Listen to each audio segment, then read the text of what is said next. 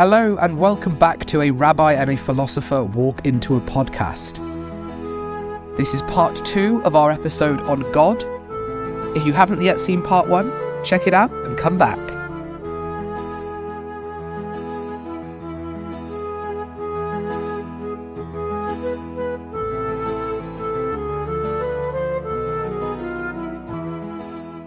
If the world has only existed for 6,000 years, why does God give us so much of a wealth of information that proves otherwise, unless trying to trick us? One response that I've heard... I hear your question, and I'll get you put 2 points in the spot. Number one, that question doesn't invalidate it in any way. It doesn't invalidate the theory.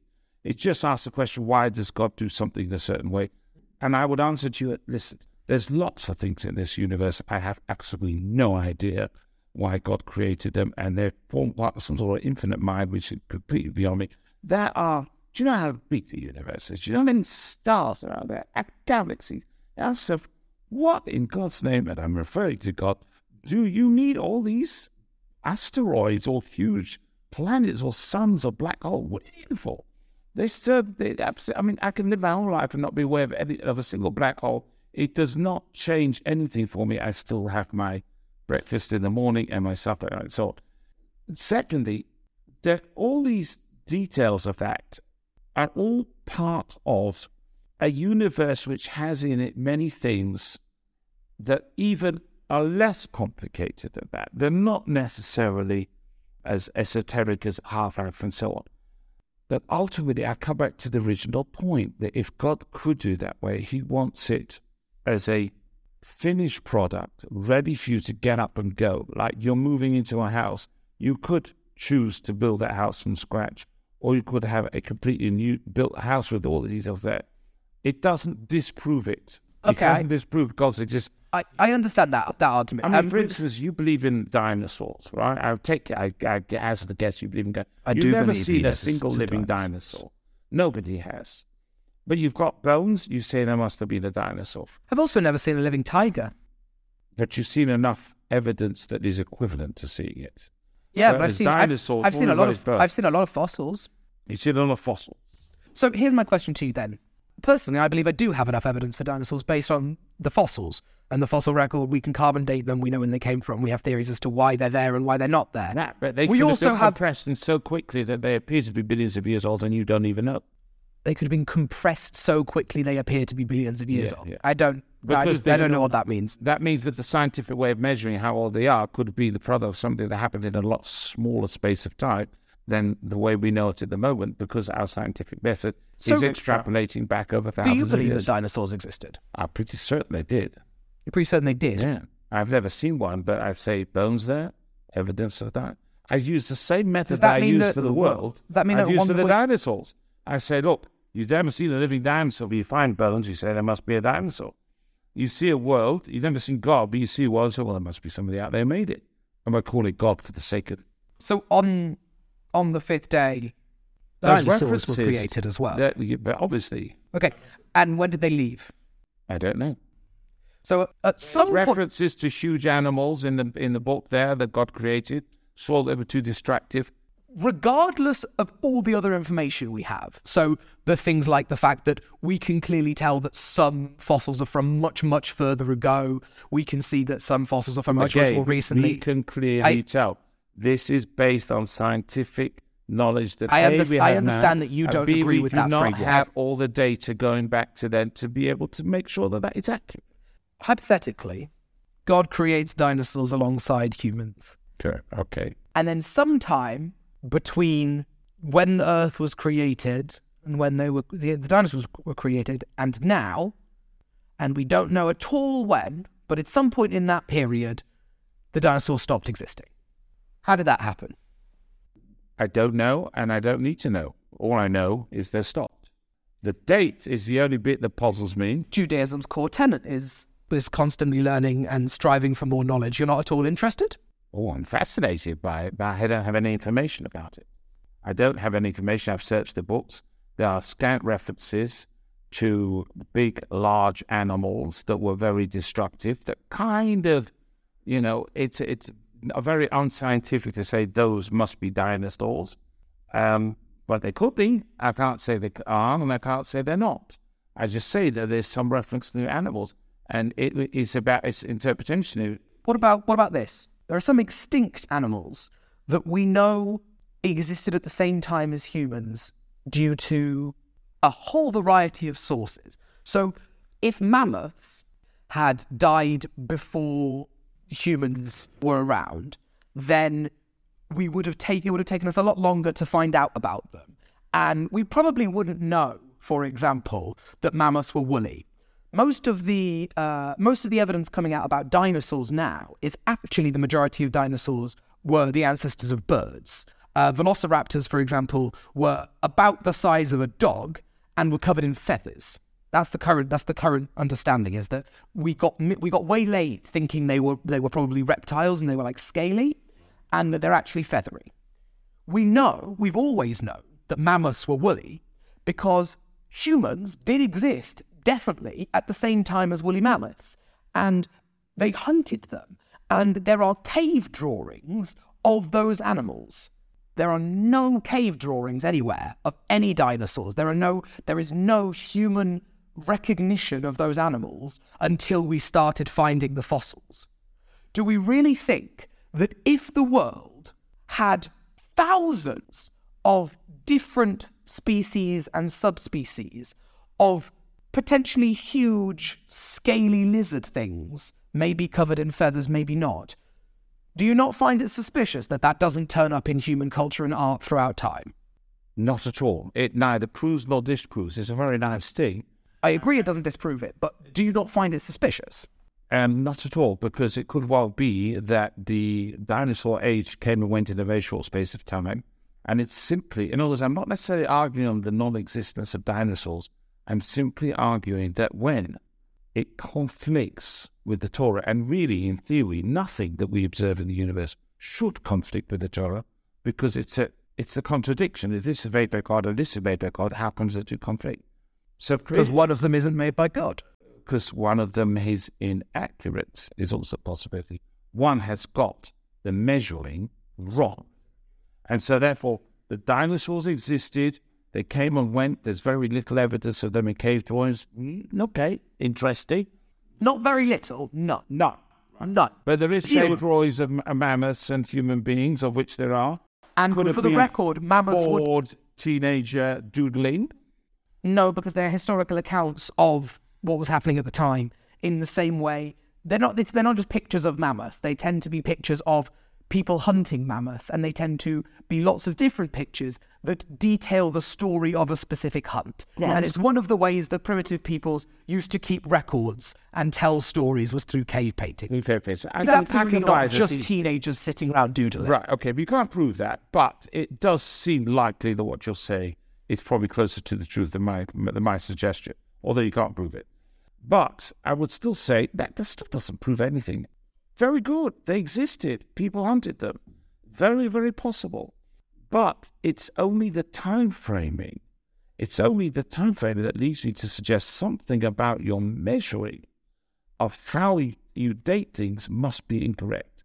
Because since what the Torah says is, as far as I'm concerned, God telling me this is what I did, it doesn't make sense to say that he says this is what I did and my scientific investigation is wrong.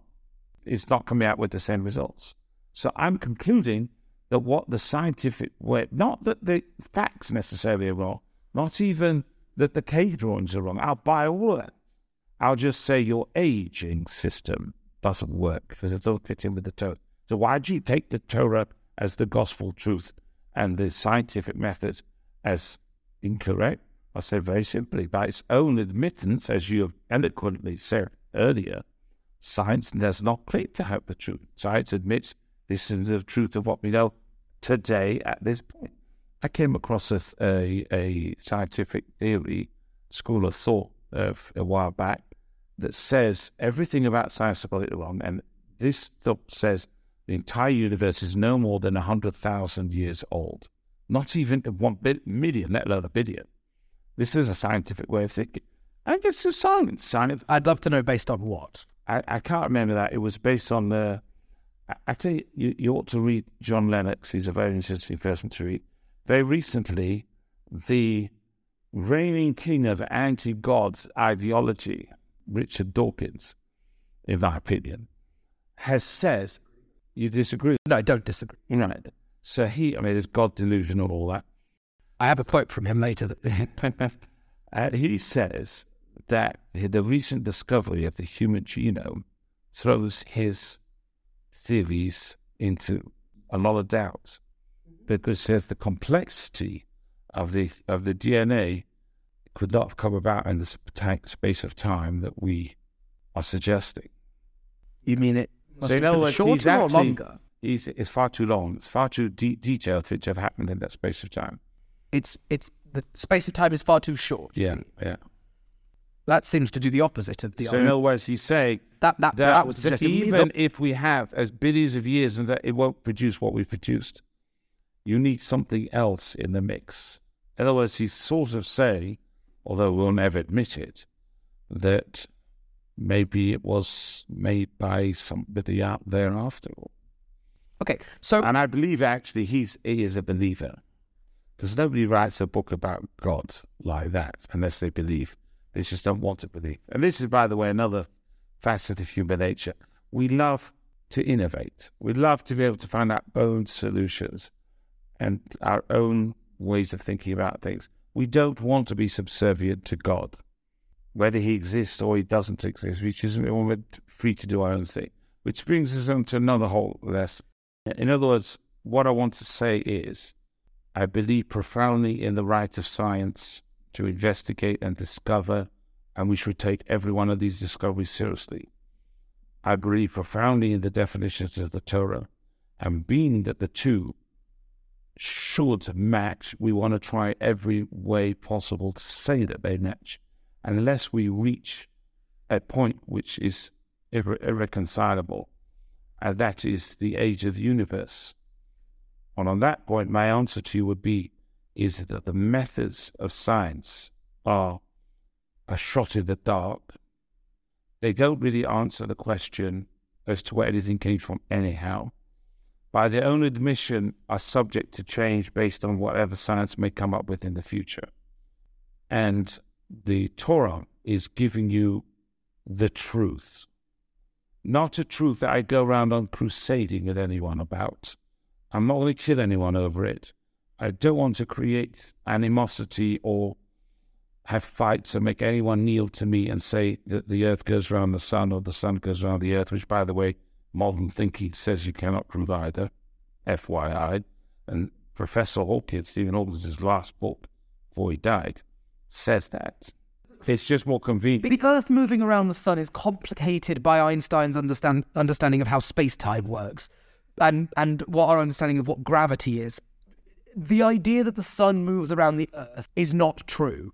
What that refers to is the fact that it's not as simple as the sun remains stationary and the Earth moves around it. We absolutely can prove that the moon is moving around us and we are then moving around the sun. We cannot. It is relative only. The proof is relative only. The proof is relative only because all of our instruments are on this moving planet. If relative to the sun, the moon, the Earth moves around it. Relative to the moon, the Earth, the sun moves around it. And neither one of those two statements can be proven to be false or true. That is what Professor Hawkins, the idea that relative to chief rabbi of quantum physicists. There may be something here that I've misunderstood or that is outside of research that I've done before. So that story with Galileo being forced to admit that the Earth is still and the sun moves around it, all that argument which the Catholic Church only eventually got around to apologizing in the 20th century for, ultimately he says you cannot prove either. This is what he's written in his latest book. I couldn't believe it when he said it. You can research that and see if what I've said is correct.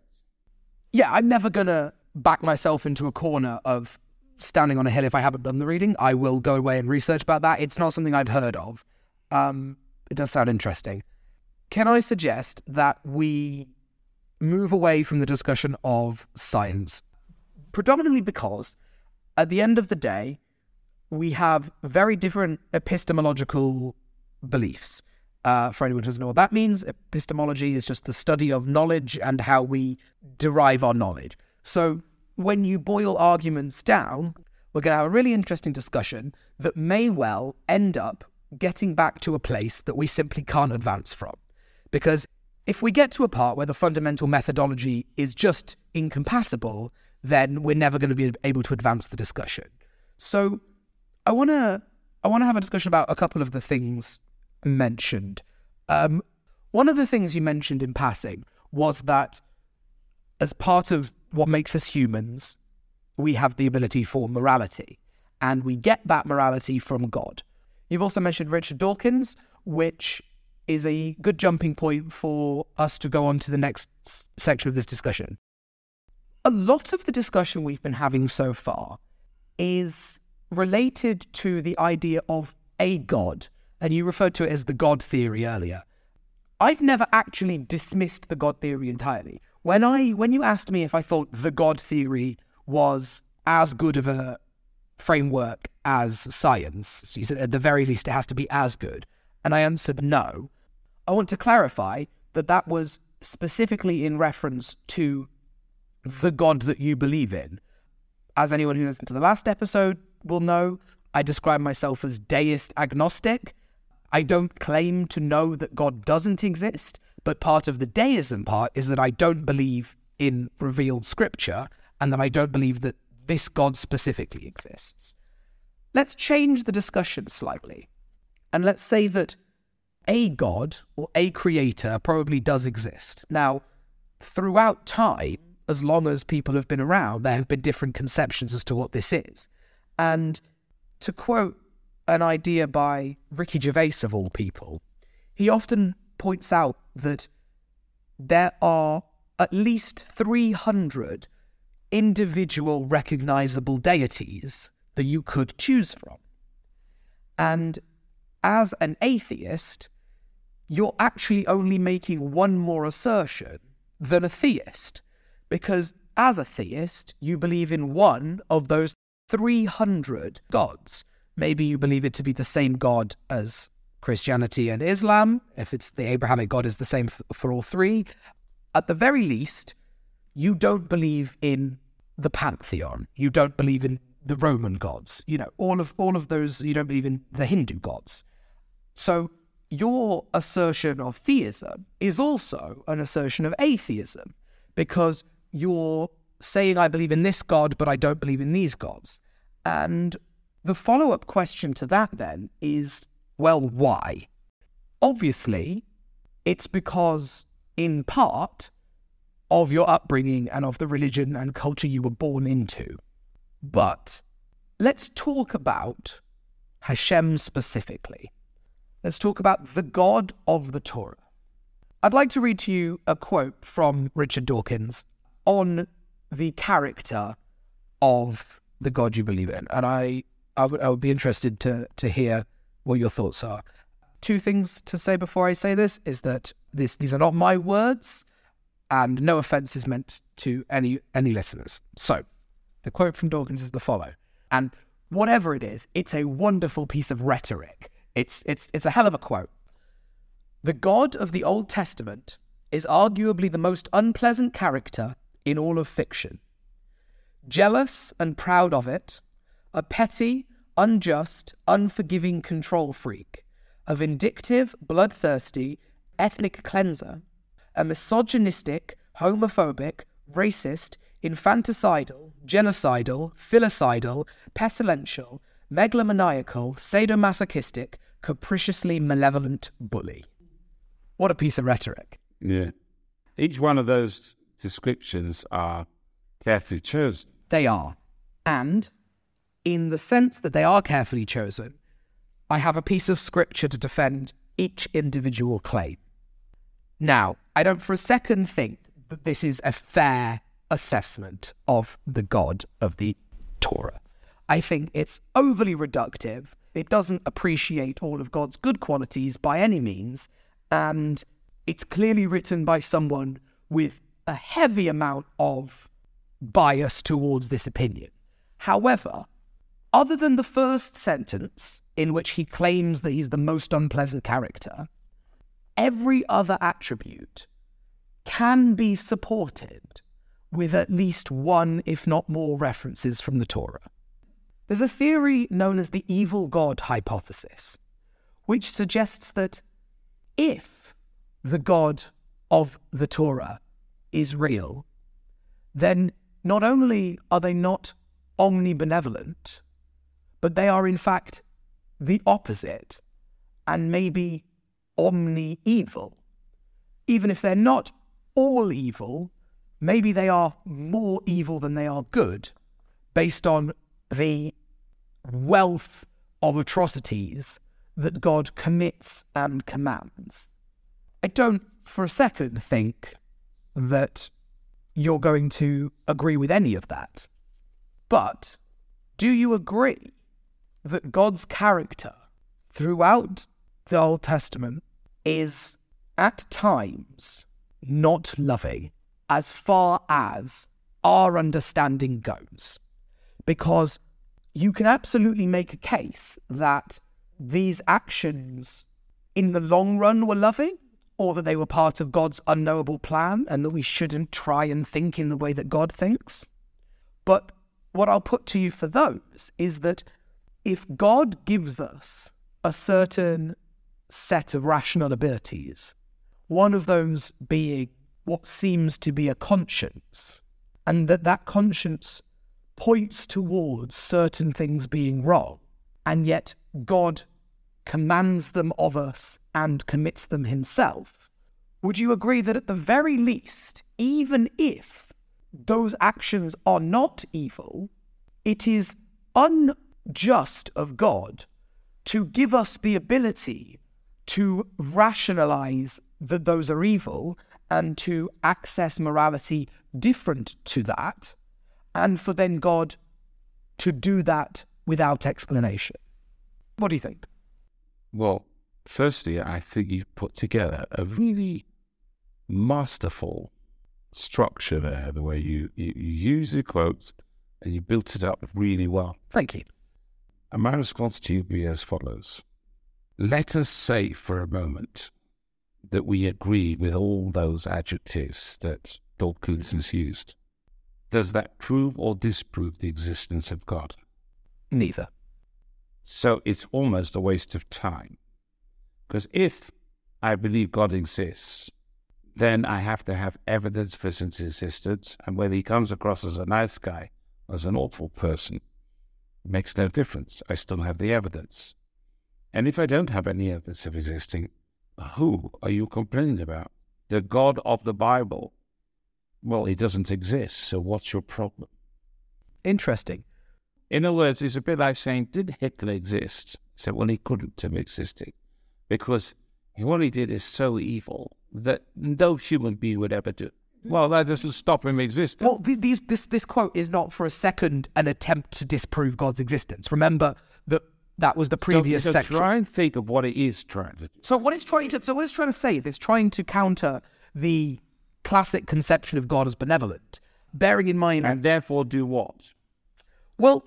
What do you want to achieve by showing he's not so benevolent? When I described earlier the difference between how Orthodox people and Reformed religious people react to science and to new ideas, and I said that Orthodoxy tends to double down and just defend itself, I very much respect the fact that you're not doing that, and that in the case of dinosaurs, for example, you are willing to look at the evidence and try and make it fit with your worldview.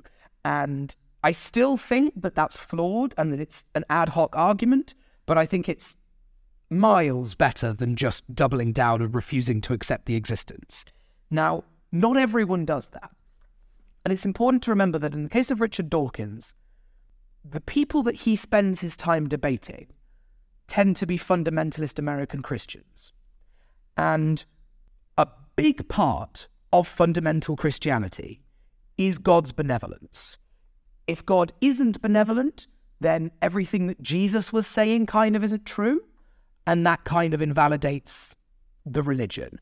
And so, in that sense, for those people, If this is true, then it invalidates the religion. Now, I can appreciate what you're saying in that you're absolutely right. If this is true and God exists, it's not by any means a reason to stop believing in him. But I would say it could be a case to stop doing what he tells you, to stop acting as if he is right. If we think that we look at this and say, actually, God is not great, God is not good, God is not great being a wonderful book by Christopher Hitchens, for anyone that hasn't read it. He turned out to be Jewish. Christopher Hitchens? Yeah. He discovered his mother was Jewish very late in life.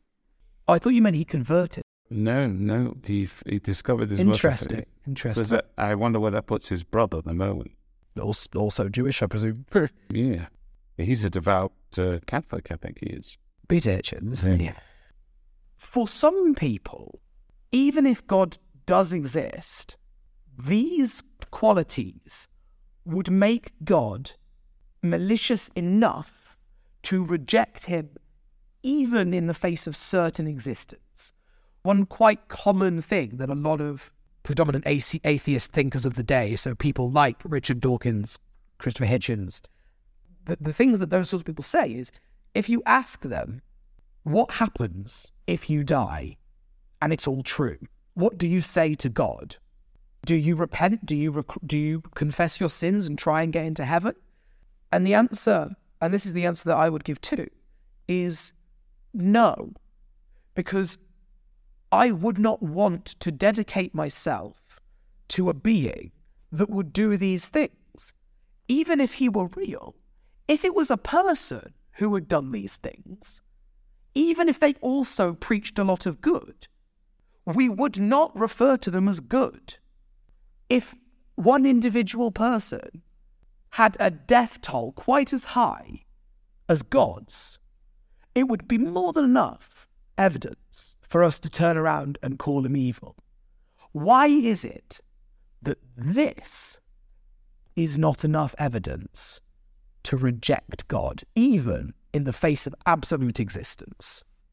The reason why you cannot reject God is because you have drawn a conclusion based on your understanding, and you've got no proof that that's correct. So just think about the logic of it.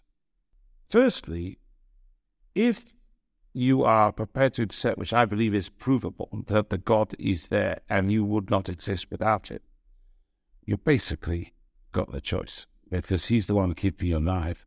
You have to do as he says, or you die, that type of thing. So that's the, if you like, the rather crude way of approaching it. Or you die? Well, I say you have to do what I say, or I'm having you out of my will.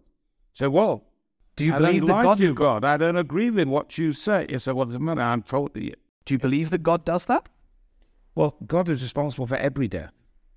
But are they based on lack of belief? No, because righteous people die as well. Moses died, and he was your greatest believer, the greatest prophet ever. So it's not a question of belief. But more importantly, if you have God, put yourself in God's position for a minute. You go to the trouble of creating a world. You bring life into existence at every level, from the rock to the plant to the animal, mammal, to the human. You endow them with intelligence.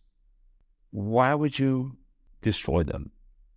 Maybe that would be about as sensible as the university that you attend was to set about sending its students on a project to build a new building, and as soon as it's finished, sending the bulldozers to destroy it. You might legitimately turn around and say, well, why the dickens did you do that? Now, as you're talking about professors, then you may say they are fallible and they made a mistake.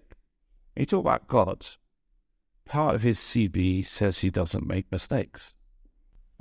Part of what you attribute to his CV. No, logic tells you that must be God. Because as soon as you detract from that, that's not God.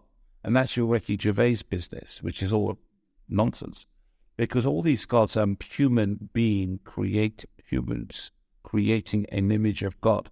I'm not doing any of that at all. In fact, the God of Judaism is not the God, as in there's lots of gods out there and this is one we've chosen. This is only the one. It's a product of your logic that says you don't create God in the image of man. And that's what... Why does logic dictate there must be one? I mean, so... Because if there's two, where'd the second one come from? Where'd the first one come from? Oh, so the first one exists outside of the realm of any creation and therefore has absolutely no limit. So his entire existence is outside of that realm altogether. So you put a limit on it. Does God exist outside of logic? I asked this earlier and you said yes. So God can do the logically impossible. Could God create a rock so heavy that God couldn't lift him up? Yeah, well, that is not really a piece of logic, what you asked me. It's a carefully phrased word, which is a bit like an Escher drawing, which is positioned in such an angle as it looks like it's impossible. The figure's going up, the figure going down, and so on and so forth, because of the way he manipulates the two dimensions. So we've used language to create. You basically said, can God do something they can't do? That is exactly what I've said. The question is necessarily a paradox, and there is a reason behind that. The question I'm asking you is God so powerful that paradoxes do not affect him? Is he outside of the realm of logic? He's outside of the realm of logic. Okay, so let me ask you this. Being beyond logic. Well, that's incongruous. What does that mean? That means that his essence is beyond anything I can understand, but his existence is something that I can know must be there. So based on all the arguments we had earlier, well, let me go back to all these adjectives, all these things that you've said to me about, that we quoted here from Dawkins. Why would God do anything bad? I'm talking so much as allowing a mosquito to die of thirst, as opposed to earthquakes which kill tens of thousands of people. Why would he do that? So what I'm trying to lead you towards is God does things that to us appear to be evil and bad. But logically, if God does it, there must be some intent behind it. I wouldn't use the word good, because good would be quantifiable in my terms. But your terms of what good are come from what God has told you what good are. Yes, and he's given me a term of how to behave, and I will acknowledge that. And in a great deal of situations, he breaks those very terms that he gives you. Yes. Are you free to kill someone currently? No. Why is that? Because God said don't kill. Cool. God kills all the time. God kills all the time. God commands his people to kill every all single the time. person on this earth, his death is attributable to what every person that ever has lived. Every person that ever will, his death or her death will be at the hands of God. Why? What reason does God have? Because I, as a limited being, have finite understanding and a very, very small perspective of what is right and wrong. If I do that, that is murder. But if God takes away people from this world, that is not murder. Here's a question for you. Well, okay, two things. There are several occasions where the way that God takes people away from the earth certainly looks like murder. But let me ask you a question. If God came to you and told you to murder someone, just as he came to Saul and told him to genocide the Amalekites, does God's permission for you to do that action make it moral? Or does it mean that you are not bound by morality for that time? And I'll rephrase the question to make it clearer, is murder always wrong? And when God says you can murder, it's still wrong, but you're allowed to do it, in the same way that a child being allowed to get away with something is not the same as a child being told it's okay for them to do it. Is the act of murder morally acceptable when God instructs you to do it? Or are you just outside of morality for that action? That's a very good way of phrasing the question, because the truth is that morality does not really exist. The only things that are right or wrong are things that God says are right or wrong. Why is anything right or wrong? So if God says thou shalt not murder, it is murder. and therefore I'm not allowed to do it. I'm not interested in the morals of it. If it's morally right or morally wrong, there's independent judgments of looking and evaluating what's due. Whereas my one and only evaluation is, if God says do it, it must be right. If he says don't do it, it must be wrong. If he now says do it and then says don't do it, at the moment he says do it, it is 100% right. And the moment he says don't do it, it's 100% wrong. Although what you're saying, the way you phrased it earlier is a little bit academic, because it doesn't really make any difference how you would view it. It's a sort of a little bit of a Talmudic debate. Is it morally right, but it means morals have been suspended? Or does that mean... First of all, I'll commend you for a very direct and very real answer. And a lot of religious people won't give an answer to that question. It is an academic question, and you're right, most people wouldn't be that interested in it. It does relate to a very important philosophical concept known as the Euthyphro dilemma, which is from one of Plato's dialogues, in which the discussion is about God's relation to good, and whether or not good exists as a concept separate from God, or whether anything God does is good. I can see that you wouldn't be that interested in the discussion, because you've given a very direct answer to the question, which is that good is God. Good is what God commands. So let's talk about that. You say that if God commands you to do something, you do it because it is right. You shouldn't be, your rational ability, you mentioned this earlier, if I think what God does is wrong, I might be wrong, I might be flawed. So, this is called divine command. There's an element of logic behind that as well. That I'm saying to myself, if God says, do this, it must be right. Because why would he tell me to do that? So, from my perspective, this looks to me awful. This looks to me something very terrible. I said, well, that's from your perspective. And most of the time, I would hope that my perspective would be okay with what God tells me to do. But every now and then, I know for certain I'm going to come across something which is going to challenge me. And that will be in itself perhaps part of the reason why God would ask me to do that. He's in fact testing to see whether I truly believe in him. So everything in the world, and you and I have had conversations about possibly the worst tragedy that ever hit the world, which is the Holocaust. And I know that your family has personal connections with that. Mm-hmm. And if you will sit back on a pleasant summer's evening and say, well, let's just ask God, why on earth were 6 million Jews allowed to die? Mm-hmm. And not just die and be murdered, but the way that it happened, which is so vicious, so evil. How come has all of that happened? And my answer to you will be, I don't know.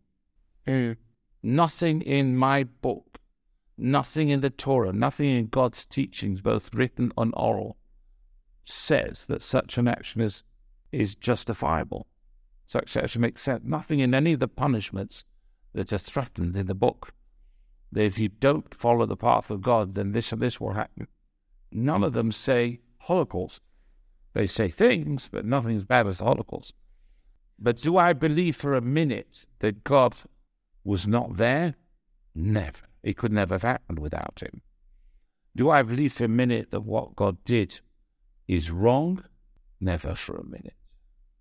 But it's so evil. It's as evil could ever get. I agree with you. But if God is behind it, then somewhere, somehow, there is some divine intent. I couldn't even call it reason, because reason means it's available within the framework of what my mind could grasp. And if I can't grasp it, maybe I just need to work a little bit harder. Or maybe something with a higher IQ than me can have it. But it's something that will be at some point explainable within the realms of logic. But when you talk about life and death, even of one individual, you're not talking about logic anymore. And when you talk about 6 million, you're not talking. By the way, I don't say that exclusively to the Jewish people. If you've got 1 million people murdered in Darfur or any of the other terrible massacres, you have the same question. God, exactly what are you doing? And when you talk about man-made disasters, that's one thing. At least you would erroneously blame people and say, well, it wasn't God, that was people. Oh, really? I expect God to intervene when it comes to people. But when it's things like earthquakes or volcanoes or tsunamis, and then that's clearly not something you can blame any human being for, you really got nowhere else to go but to blame God. And you say, well, why, God, did you do that? And the question is immoral. And so why do you take all of that, which you agree, you find, you feel, you intuit, and let's not overlook how important human intuition is. You intuitively know the Holocaust was wrong. You do know that the Holocaust was wrong. When you say wrong, you know that it feels like it violates some natural order that should be there. Yeah. Right? And if it is the case, as you say, that God was behind the Holocaust, God allowed it to happen, maybe he didn't just allow it to happen, maybe it was his plan all along, because nothing happens without God's direct plan. You're good, soul. Right? Yeah. Why then do you still defend God as good? Why? And I'll phrase it like this. If I take something that is blue, and I show it to you as being blue, and I say, this is blue, and then actually I put it down to the side, and it turns red, and you see it turn red, and someone else goes, well, hang on, why is that red? Isn't it meant to be blue? And you go, well, it is red, but the thing is, I think it's still blue. I just think there's something about it that means that what I think red is doesn't matter. What I think blue is doesn't matter. No matter how red it looks, I was told that it's blue, so it must actually be blue all along. That would be insane. It would make much more sense to look at the thing that you thought once to be blue, but is now red, and go, maybe it was once blue, maybe it was never blue, maybe it was mistaken entirely, maybe who told me it was blue was wrong, maybe they were lying, but this thing is red. God is not a loving being who is doing all of these evil things out of love, and we just don't understand them. They are evil. They are wrong. I would not attribute to my worst enemies a defense of the Holocaust under any conditions. I think it is, even if I don't believe morality exists, and I'm a moral a-realist, and we can talk about that at another point, I think the Holocaust was wrong. And I think that to be able to say that the Holocaust was wrong shouldn't be a difficult thing to defend. Because the idea that God did the Holocaust is a horrifying idea to me. Because all it points towards is that somewhere out there is a being who is, as Richard Dawkins puts it, a bloodthirsty ethnic cleanser who is genocidal.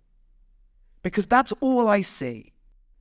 I will not say that this is good. We cannot say it is good. And we can say that it is wrong. We can say it is evil. But that is only human beings speaking. Now, most of the time, I understand that human beings must judge things based on their level. But every now and then something will happen which will challenge that. And I will not be able to say, this is good. This is actually fine. It isn't fine. It hurts. And it hurts badly. And in fact, in Jewish law, when a person dies, the family are commanded. There is a mitzvah, a commandment, an instruction, a law that says, you shall mourn. And it says that if somebody does not mourn, they are considered to be an insensitive, cruel person.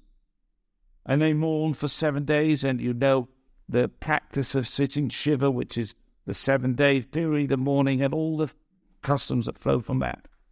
So we say it is bad and good, bad or good in terms of how we understand it, but we also acknowledge that somewhere up there in the heavens, there is an intention, there is a meaning, there is an understanding which does make it all make sense.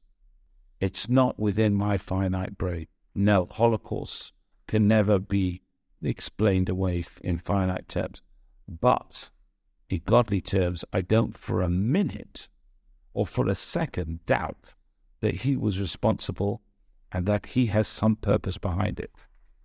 So therefore, the description of God that Dawkins is a childish and immature one. It's like a little kid who cannot understand anything other than what he sees. It is also arrogant because it places my understanding as a sole arbitrator of what is right and what is wrong. And your question, Max, at the beginning was, what is good and what is not good? And I said to you, if God said so, it's good. And if God says don't do it, it's bad.